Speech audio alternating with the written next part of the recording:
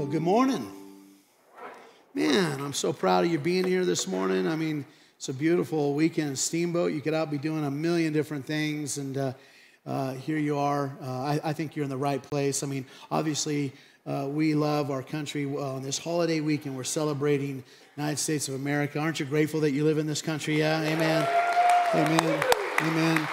And we're so blessed. We're so blessed, and we get to celebrate our freedom on Tuesday, but today we get to celebrate our freedom in Christ and what He has done for us. So thanks for joining us. My name is Troy. I'm one of the pastors here, and just grateful that you joined us here in person, also online. I am not going to dilly-dally. I am jumping into this morning. I'm so excited about this thing that I want to share with you. If you missed last week, we started this new series, and the premise of it basically is this. Is that we believe that God decided at some point to become one of us. To become one of us. Now, as weird as that sounds, that is foundational to the Christian faith. But it is a strange thought, nonetheless. It's be honest, it's hard to believe if you really think about it a little bit. God became one of us. And in fact, it's always been hard to believe. Even back in ancient times, no one believed that God would come down and become one of us. Everyone back then was trying to move up and become like God. We know the pharaohs in Egypt and the Roman emperors, they all wanted to go up and become gods. Julius Caesar and Nero, they made a pact with the Roman Senate and asked them to declare them divine. And so everyone wanted to go up and become like God. But suddenly Christians kind of showed up on the scene, and they began claiming that God actually came down and became like one of us. This is fascinating. Check this out. John the Apostle, he was one of the eyewitnesses to Jesus' life and ministry, one of the many eyewitnesses. He wrote down what he saw, and when he summarized the 3 years, what he saw during the 3 years of following Jesus, he summarized it by making a very simple but bold statement. He said this, John chapter 1, verse 14, he says, "And the Word became flesh and dwelt among us." In other words, the God of the universe came down to earth and put on a human suit and lived as one of us, lived among us. It's a pretty crazy thing. And so basically in this series, we're asking the question, if God was one of us, just a stranger on a bus. If God was one of us, why? Why did Jesus come and live like one of us? Now, the simple answer and the Sunday school answer, and if you were raised in America or you were raised in church, you know this. He came to die for our sins. That's absolutely true. But the question you'd ask is, how long would that actually take him to do? Not very long. And so, and of course, that is a big reason why he came, and we're going to talk about that at the end of this series. But there are other reasons that he came that are important for you and I to know and understand and maybe articulate to our family and friends. And so we talked about one last week. The very first reason that we talked about last week was this, if you're taking notes. Jesus came very simply to communicate and to demonstrate what God is like. Came to communicate and demonstrate what God is like. I want to make this statement, but this is true. There are things that you will never know about God unless you look at Jesus. He came with some additional information to fill in some of the blanks and some of the cracks and some of the confusion that was missing. You'll never know some things about God unless you look at Jesus. Nature won't get you to this place. I mean, nature, you can learn a lot about God by looking at nature, but nature won't get you all the way there. Religion, we've all done religion in our life. That'll fill in a lot of blanks, but it won't get you all the way there. And so to help us understand what God's really like, God came. He came. And think about this. It was so important for God, that you and I know Him personally. He came in person. He didn't just send some more information to us. He sent Himself. Now, not everyone recognized Him when He came. And John talks about that they didn't understand who He was at first. And one of the guys that was kind of following Him, a guy by the name of Philip, he was one of His disciples. He talked to Jesus one day. He said, Jesus, you keep talking about the Father. Why don't you just show us the Father? If we could just have a glimpse of God, if you could just kind of peel back to heaven somehow and show us the Father and help us see God, well, that would be enough for us to believe. That would make this faith thing a lot easier if we could just see God.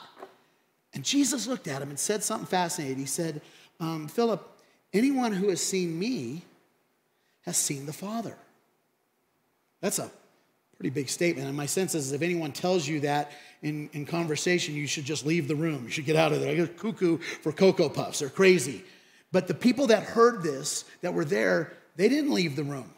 Because some inside of them are like, maybe there's more going on here than what we can see.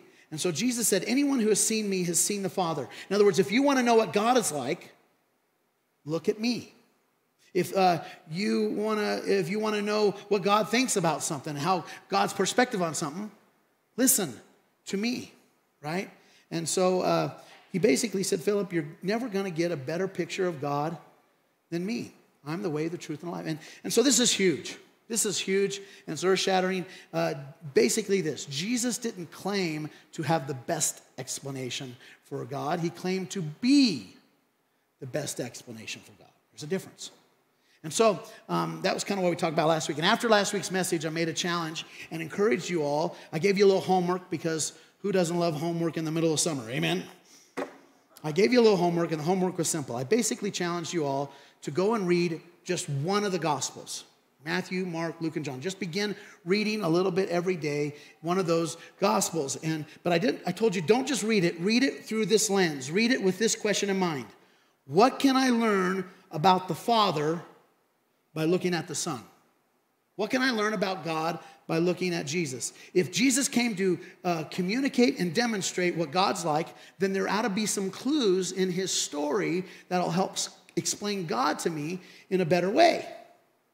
And so, if you did not do your homework this week, and I'm not going to ask you to confess your sins in church this morning, if you didn't do your homework, I want to give you a chance to jump on and to start this week. And here's what I'm going to do today.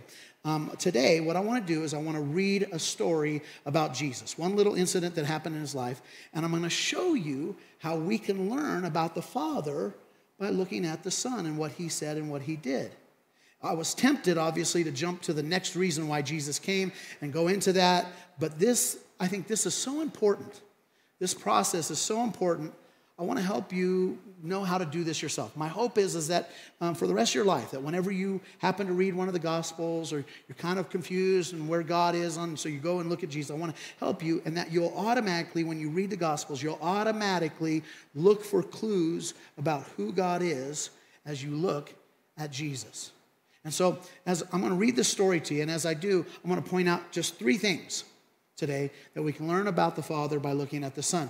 There are probably a dozen more things that we could learn in this little story, but I'm just going to do 3 because of the time's sake, all right? And so the story we're looking at is in John chapter 9. If you have your Bible, you can open it up there, or if you have your little app, you can pull it up, and I got some notes there. John chapter 9, John the apostle recounts an interesting, and there's no other way to put it, a humorous incident that happened in Jesus' life. I'll start out here. It says this in verse 1. It says, as Jesus went along, he saw a young man blind from birth.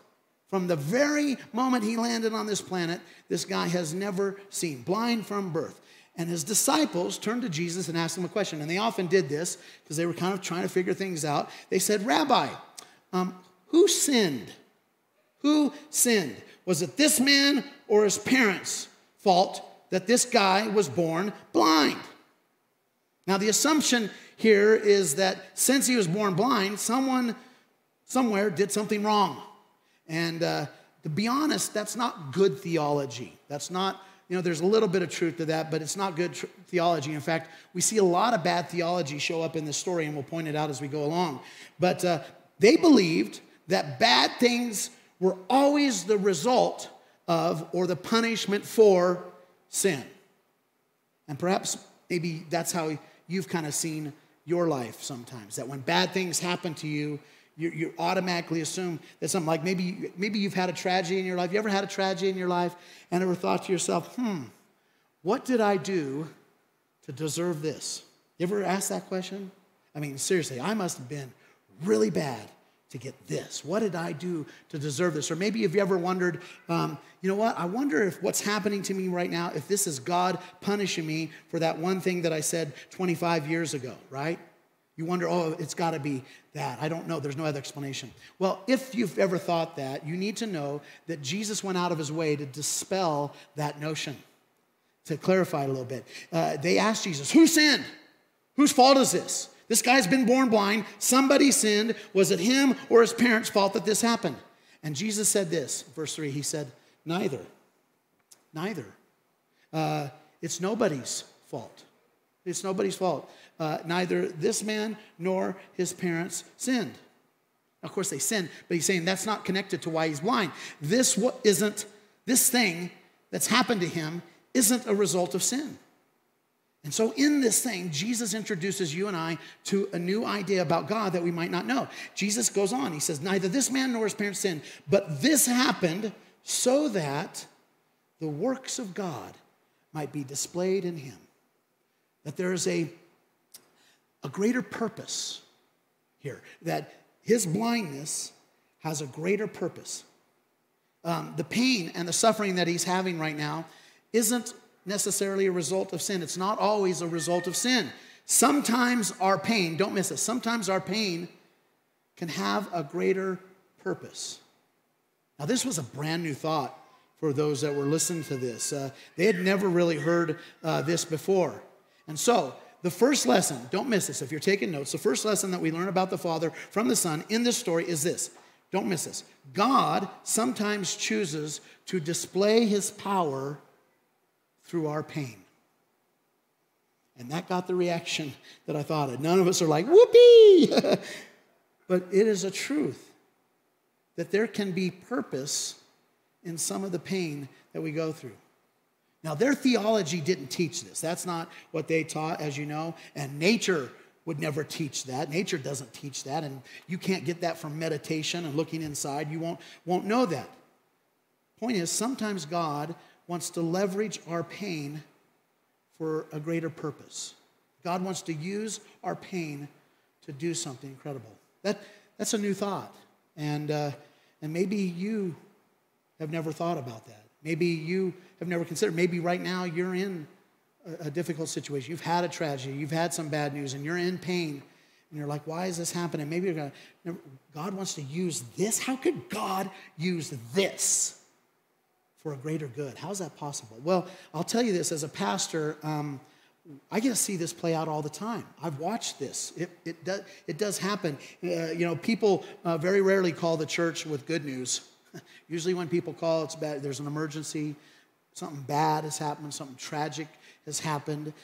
And because of that, we as pastors here at your church and our church, we kind of get a front row seat to people suffering and pain and tragedy. And I'm talking about stuff that you would never wish on your enemy. We see this and we see people. And I can tell you this, that whenever people allow God to use their pain, whenever people allow God to use their pain for his purpose, the results are nothing short of amazing.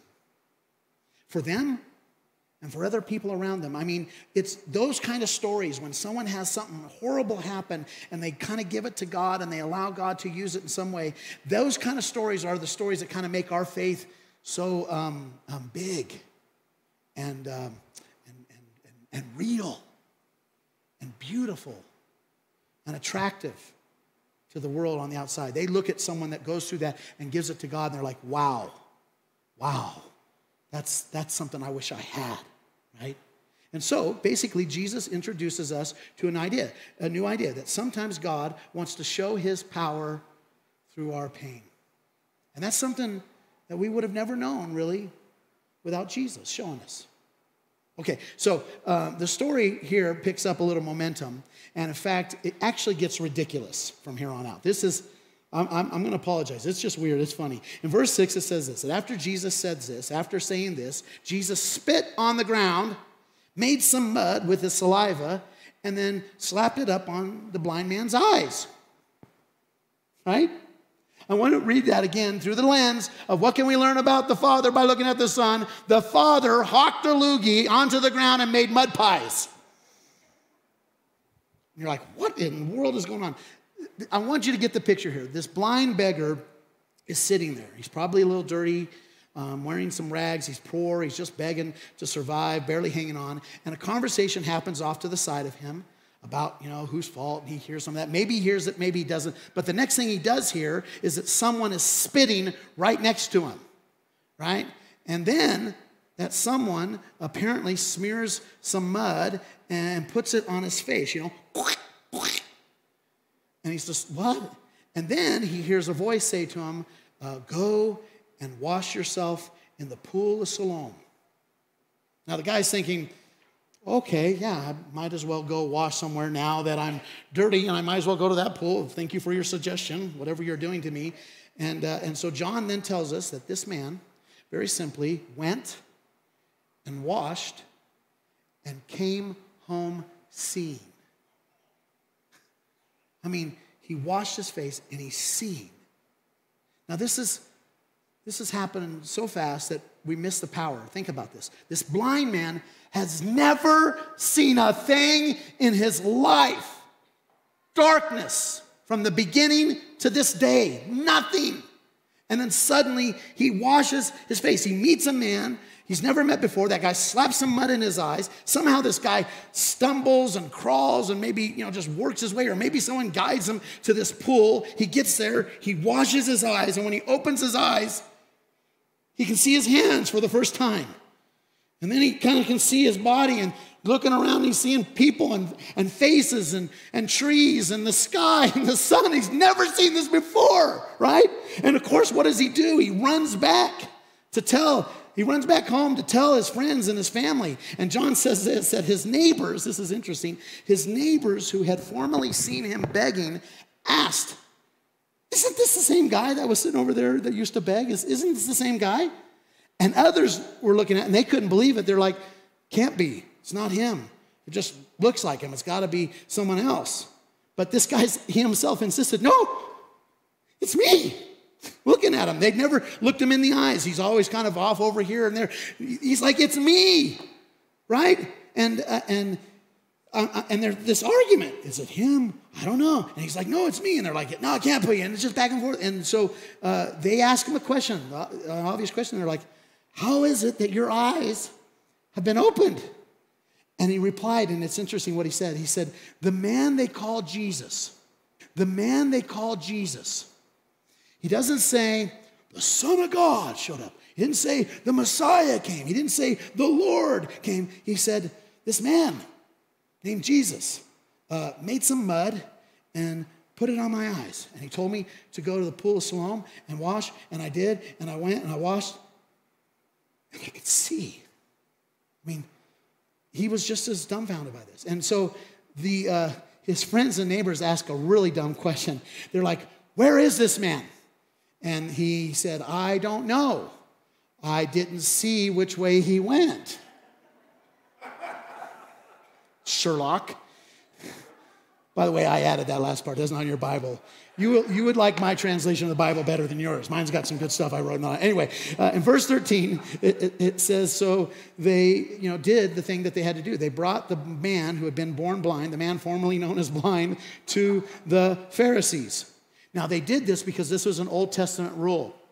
You had to do this. If you were sick, if there was someone that was sick in the community, or there had been a miracle, you had to go to the religious leaders and have them kind of sign off and allow you to be back into the community. And so that you would show up and they'd ask you a few questions, check a few boxes, like, that's it, that's a miracle, let me sign this, this is your certificate, you've been healed, thank you for coming, God bless, And so they took him there.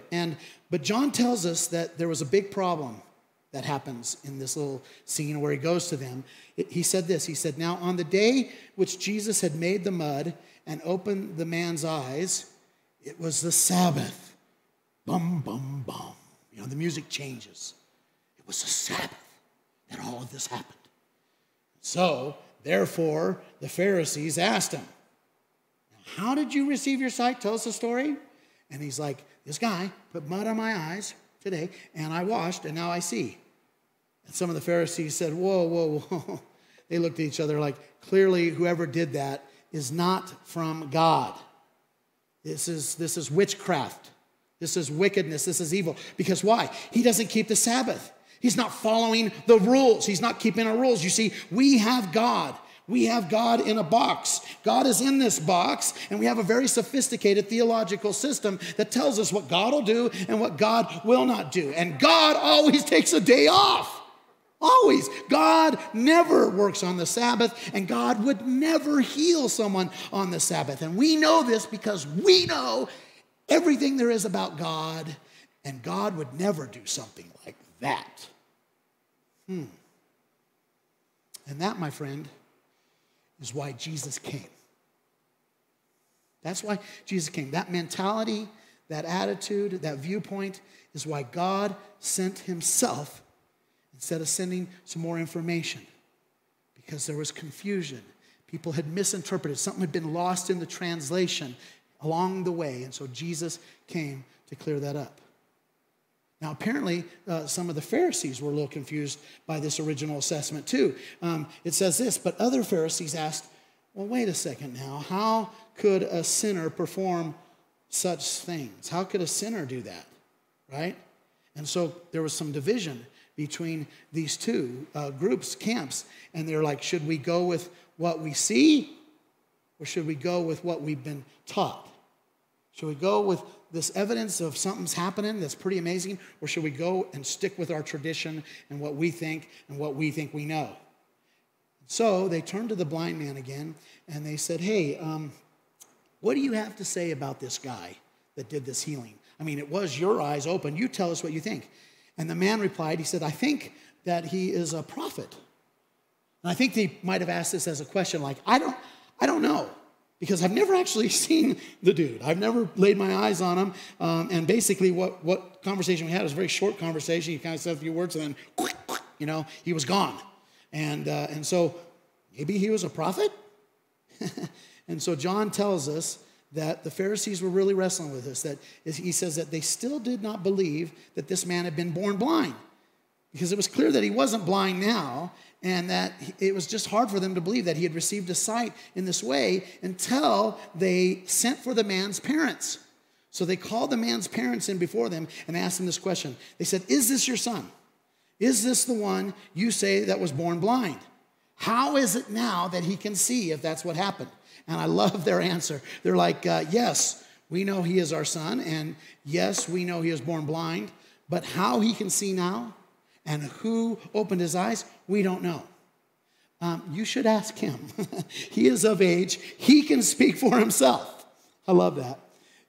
John says that the reason his parents did this, he says that his parents said this because they were afraid of the Jewish leaders who had already decided in their mind, they have God in a box, right? They've already decided in their mind that anyone who acknowledged that Jesus might be the Messiah would be put out of the synagogue. And that was a big deal. That's a big deal back then. I mean, if you were put out of the synagogue, out of the church in that culture, that basically meant social and economic death. I mean, you were a pariah. If you were out of the synagogue, you couldn't go to the temple. You couldn't go to the temple and make sacrifices for your sins, which made you unclean. And if you're unclean, you couldn't interact with people. You couldn't do business with people. You couldn't work with anybody. If you were put out, basically you were excommunicated from the society and from your faith and from your friends and family. And basically you're kind of lumped in with all those others, those lepers and prostitutes and tax collectors, the unclean. And so they knew that, and that's why they answered. And so they, a second time, asked the man to come to them who had been born blind. And they said this to him. Now they said, man, we didn't get what we wanted from your parents. You, tell us what happened. Give glory to God.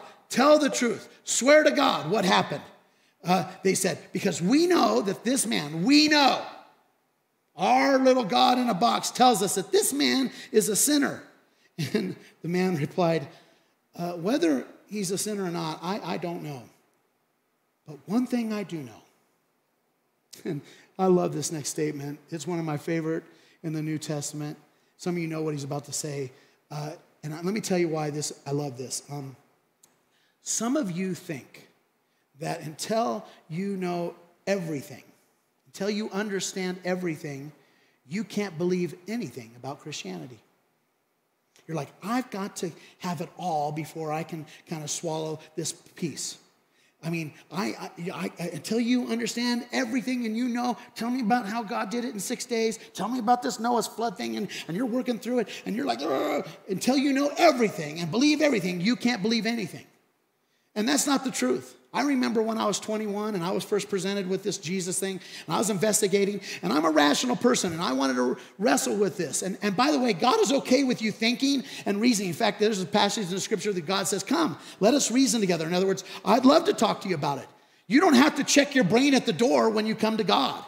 Most people think that because most Christians aren't using their brains. Amen. We could use our brains a little bit more. We can think, and God is okay with us thinking and rationalizing. But if some of us are just circling the runway until I can figure everything out, I can't believe this thing. And I remember when I was 21 and I went to the pastor and I was talking about this Jesus thing, and he's like, yeah, if you just believe in your heart that Jesus died and that God raised him from the dead, you shall be saved. And I'm like, well, how does that work? And he's like, well, this is how. And I'm like, well, I don't know, but what about this? And he's like, well, that did this. And I'm like, but what about this? And he just knew that I was using excuses. And he's like, man, you just got to believe. And I'm like, I just don't know if I understand enough to believe. And he made this statement to me. He says, let me ask you a question. When you walk into a dark room, what do?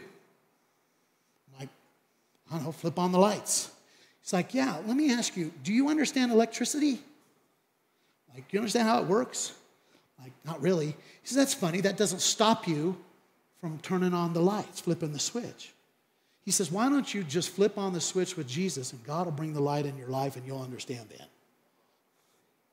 He had me. And so some of you are stuck. Till I believe everything, I can't believe anything about Christianity. And right here in this little story, in this little snapshot of history where Jesus meets this blind man, God, this blind man makes a statement that has been preserved to you and I for 2,000 years to help some of you realize, you know what?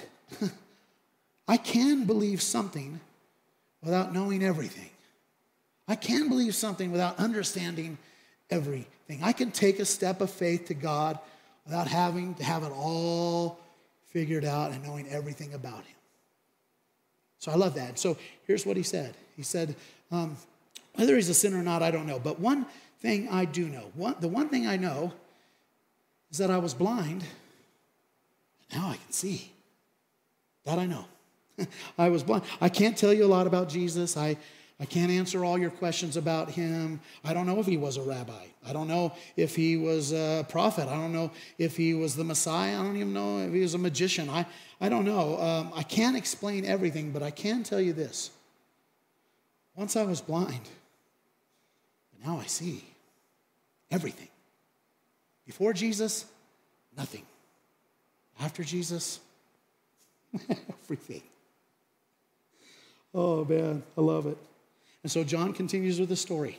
The Pharisees drilling. Then they asked him, what did he do to you? How did he do this? How did he open your eyes? And the man kind of gets exasperated. He's like, I've told you this already, and you don't seem to be listening to me. Why do you want to hear this story again? And then it dawns on him. He's like, oh, I get it. You must want to become one of his disciples too. Of course, that's not why they were asking that. They got angry at that. They hurled insults at him, it says. And they said, you are just this man's disciples. That's what you are. And we are disciples of Moses. You see, we know, there it is. We know God. We've got God in a box. We know God better than anyone. And we know that God spoke to Moses. But as for this fellow, we don't even know where he comes from. And the man, he's just getting bolder. It's funny. He stands up. He goes, well, that is remarkable. I love that. That is remarkable. He says, you don't know where he comes from, and yet he opened my eyes. And then this guy makes a speech. He says this. He says, we know some things. We know that God doesn't listen to sinners, which is, by the way, bad theology. It's not true. God hears every voice. He hears us. He loves us. He goes on. He says, he only listens to the godly person who does his will. Not true. Again, not 100% true there. And so this guy then says this, nobody has ever heard of opening the eyes of a man been born blind. No one's ever heard of that. And if this man was not from God, he could do nothing. In other words, this conversation we're having is crazy. We've all just experienced something that's never happened in the history of the world, but here you are arguing, is this guy good or is this guy bad? Listen, come on. Would a bad person do this for me? I mean, would a bad person do this? No way. Is it just possible? Is it just possible that God's doing something here? Is it just possible that God is just a little bit bigger and better than you've imagined him to be? To this, they didn't like him giving a speech. To this, they replied, you were steeped in sin since birth. You've been a sinful little monkey since the day you landed on this planet. What do you know, and who are you to lecture us? And there it is. And they threw him out. They threw him out, him and his family probably out of the synagogue. Religion, right? We'll talk about that next week. But in doing so, here's the good news. You and I get to discover another lesson about our Heavenly Father that is huge. And it's this, write this down. Number 2, God's mercy is always bigger than our theology. This incident shows that God's mercy is bigger than we thought, than we are led to believe sometimes. Now listen to me carefully. Every theological system, that's been created, Christianity, Judaism, Islam, you name it, every theological system puts a cap or maybe a collar, a restraint on God's mercy. I mean, every theological system has restraints and boundaries on how far God's mercy actually extends. At some point in every theological religious system, someone's just on the outside of having access, of being able to access God's mercy. And that's why Jesus came. Jesus came to make it clear to you and I, hey, my Father's mercy flows over and past any theological construct that you can come up. It's bigger than you can imagine. It's bigger than you can imagine. In fact, I think Jesus might say to us that mercy should trump our theology. That mercy is over our theology, that is better than our theology. In other words, let me put it this way, whenever our theology becomes an obstacle to God's mercy, you and I need to change our theology. We need to catch up with what's real. In other words, if you believe here this morning that someone is outside of God's mercy right now, you're believing something that is wrong. And the thing is we Christians can be just as guilty as this, and in some ways more guilty of it than other peoples of their faith. We should know better, because one thing we've learned about God is that he is merciful. Jesus said, go study what this means. I desire mercy, not sacrifice. I desire mercy. I want mercy to flow. My mercy is bigger than you think. It's more important to me than you think. And so as Christians, we're guilty of this. And I've got to be honest. We have a reputation that's not that good. I mean, some of you literally had to come here covertly. You got out of your house and you're like, our neighbor's looking. You don't want them to know that you're associated with Christians and church, because we got such a bad reputation, man. We have a reputation for being a lot of things, but I'm positive that we're not famous for, oh boy, those guys are merciful. It's more like Christians are judgmental. They are judgmental and they're hypocritical. And I just want you to think about what would have happened if we had gotten this right. If we had understood this and practiced it. You know, over the last 100 years, where would our world would be? I mean, imagine you and I today living in a world where people may not like us because what we believe about Jesus, because he said, I am the way, the only way. People don't like that. They may not like us because of what we believe with Jesus. But when they do get together and they talk about us, they would say things like, you know, I got to admit, those people sure are generous. I mean, they just give. They look to help solve problems everywhere you go. They're just generous. And someone else say, yeah, you know, I hate saying this, but man, they're some of the kindest people right? And oh yeah, you know what? Their mercy, oh my gosh, their mercy is boundless. How cool would it be if that was our reputation? And Jesus would say, if it's not, then you need to change your theology. You need to get this where it needs to be. But my bigger point here is that you and I would never know how high and wide and deep and broad and endless God's mercy really is if it wasn't for Jesus showing us. So finally, we get to the end of the story, and we discover a third truth through Jesus, and it's this. I'm going to tell you what it is before I tell you why.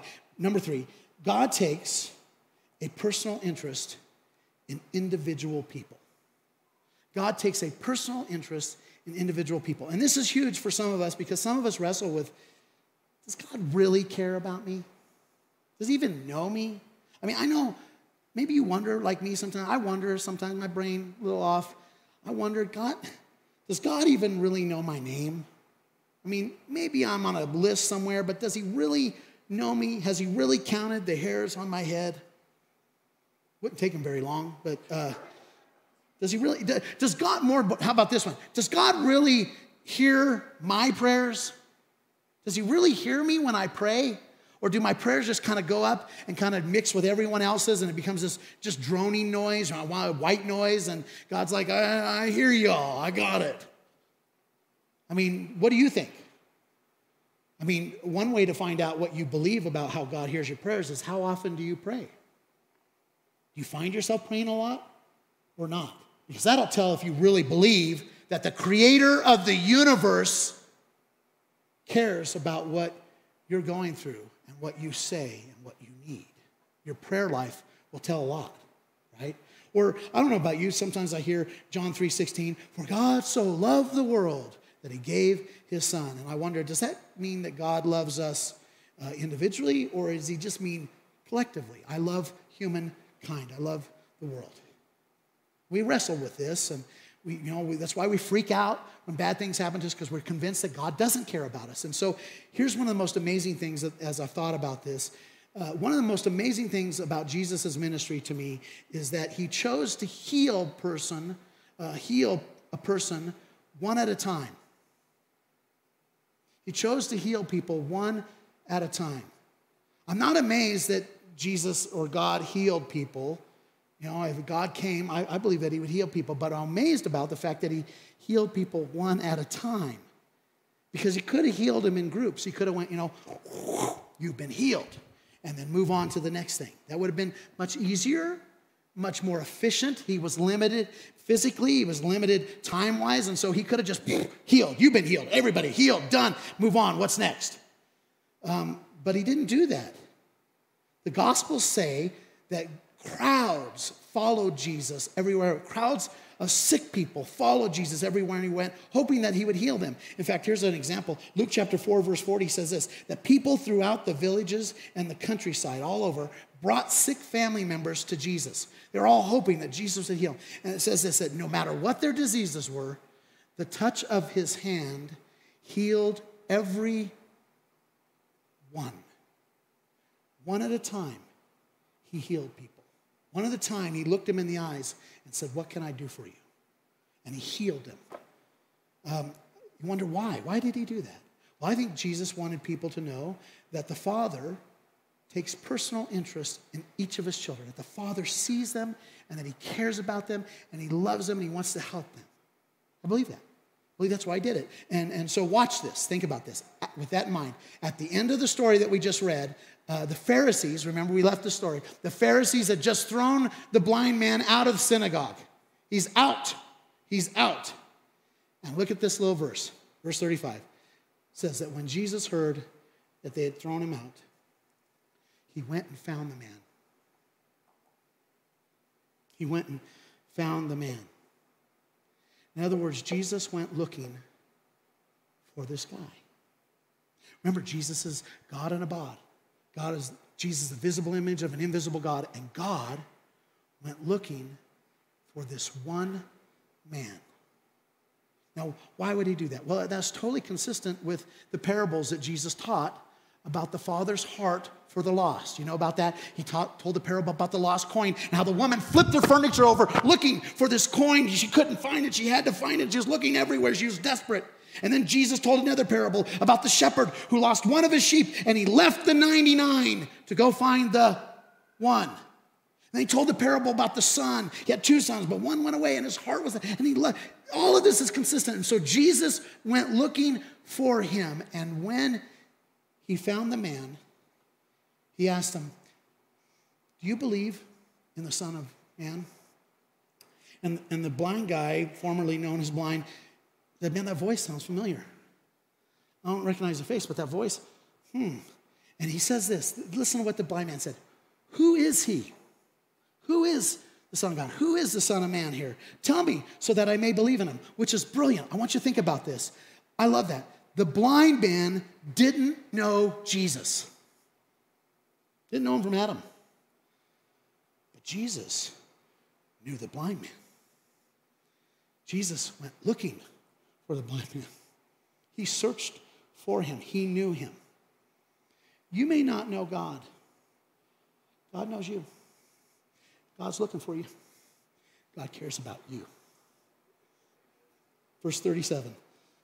Jesus said, well, you have now seen him with your own eyes. You haven't seen a whole lot. You've now seen him with your own eyes. And in fact, he is the one that is speaking with you now. And the man said this, Lord, now it's Lord. Lord, I believe. And he worshiped him. It's like, wow. I think about what a day that must have been for that dude. I mean, what a roller coaster ride and the things that he saw. I mean, brilliant. So let me quickly wrap up this and I'll let you go. So what did we learn about the Father by looking at the Son today? Well, in this one story, we learned that number one, God displays his power in our pain. That it is often in our weakness that God shows himself strong to us. It is often in that most tragic thing that's happened in our life that God wants to shine through and do the most good. It's that thing that hurts you the most that God wants to use the most to bring the most good in this world. It is often in our pain that God shows his power and his goodness. Number two, we learned that God's mercy is bigger than our theology. That if you look in the mirror and you go, man, I am a hopeless, God is done with me, I'm too far for God, you're wrong. Your theology is wrong. Your view of God isn't big enough. God's mercy trumps our theology that we come up with often. And number three, we learn that God takes a personal interest in individual people. That he loves you. And he loves you. And you. And you. And all of you. And he cares. And he sees you. And he knows what you're going through. And he cares. Wow. Isn't that cool? Just that today in that little story, I'll tell you, brilliant. So, once upon a time, God became one of us. And he did that for a reason. He did that for a reason, and we probably should find out why, right? And so I want to encourage you to read the Gospels and to come back next week for part 3. Amen? Amen. Let me pray, and we'll get you out of here. Father, I thank you for this story. It's just mind-blowing. And I thank you for preserving these texts, your word, these stories, Matthew, Mark, Luke, and John, to us all through these years. The Bible has been banned and burned and all of that stuff, and here we have this in front of us. And God, I just want to be honest, we're sorry that we have ignored it, that we haven't paid more attention to this, because inside of this is the key to understanding you, and we have taken it for granted. And so I pray this week as we all dive into Jesus' story, I pray that you would open the eyes of our heart, even the biggest skeptic in this room, that as they begin to read the gospel through the lens of what can I learn about the Father through the Son, they would be amazed. I pray that the words, your words, Jesus' words, would jump off the page into their hearts, and that they would see you, Father, in a new and fresh and exhilarating way. That go, man, if I was shopping for a God, that's the God I want. That seems right to me. So Lord, help us today to be inspired through reading your word, to believe and to share what we've learned about Jesus and about the Father with those who are around us in our community.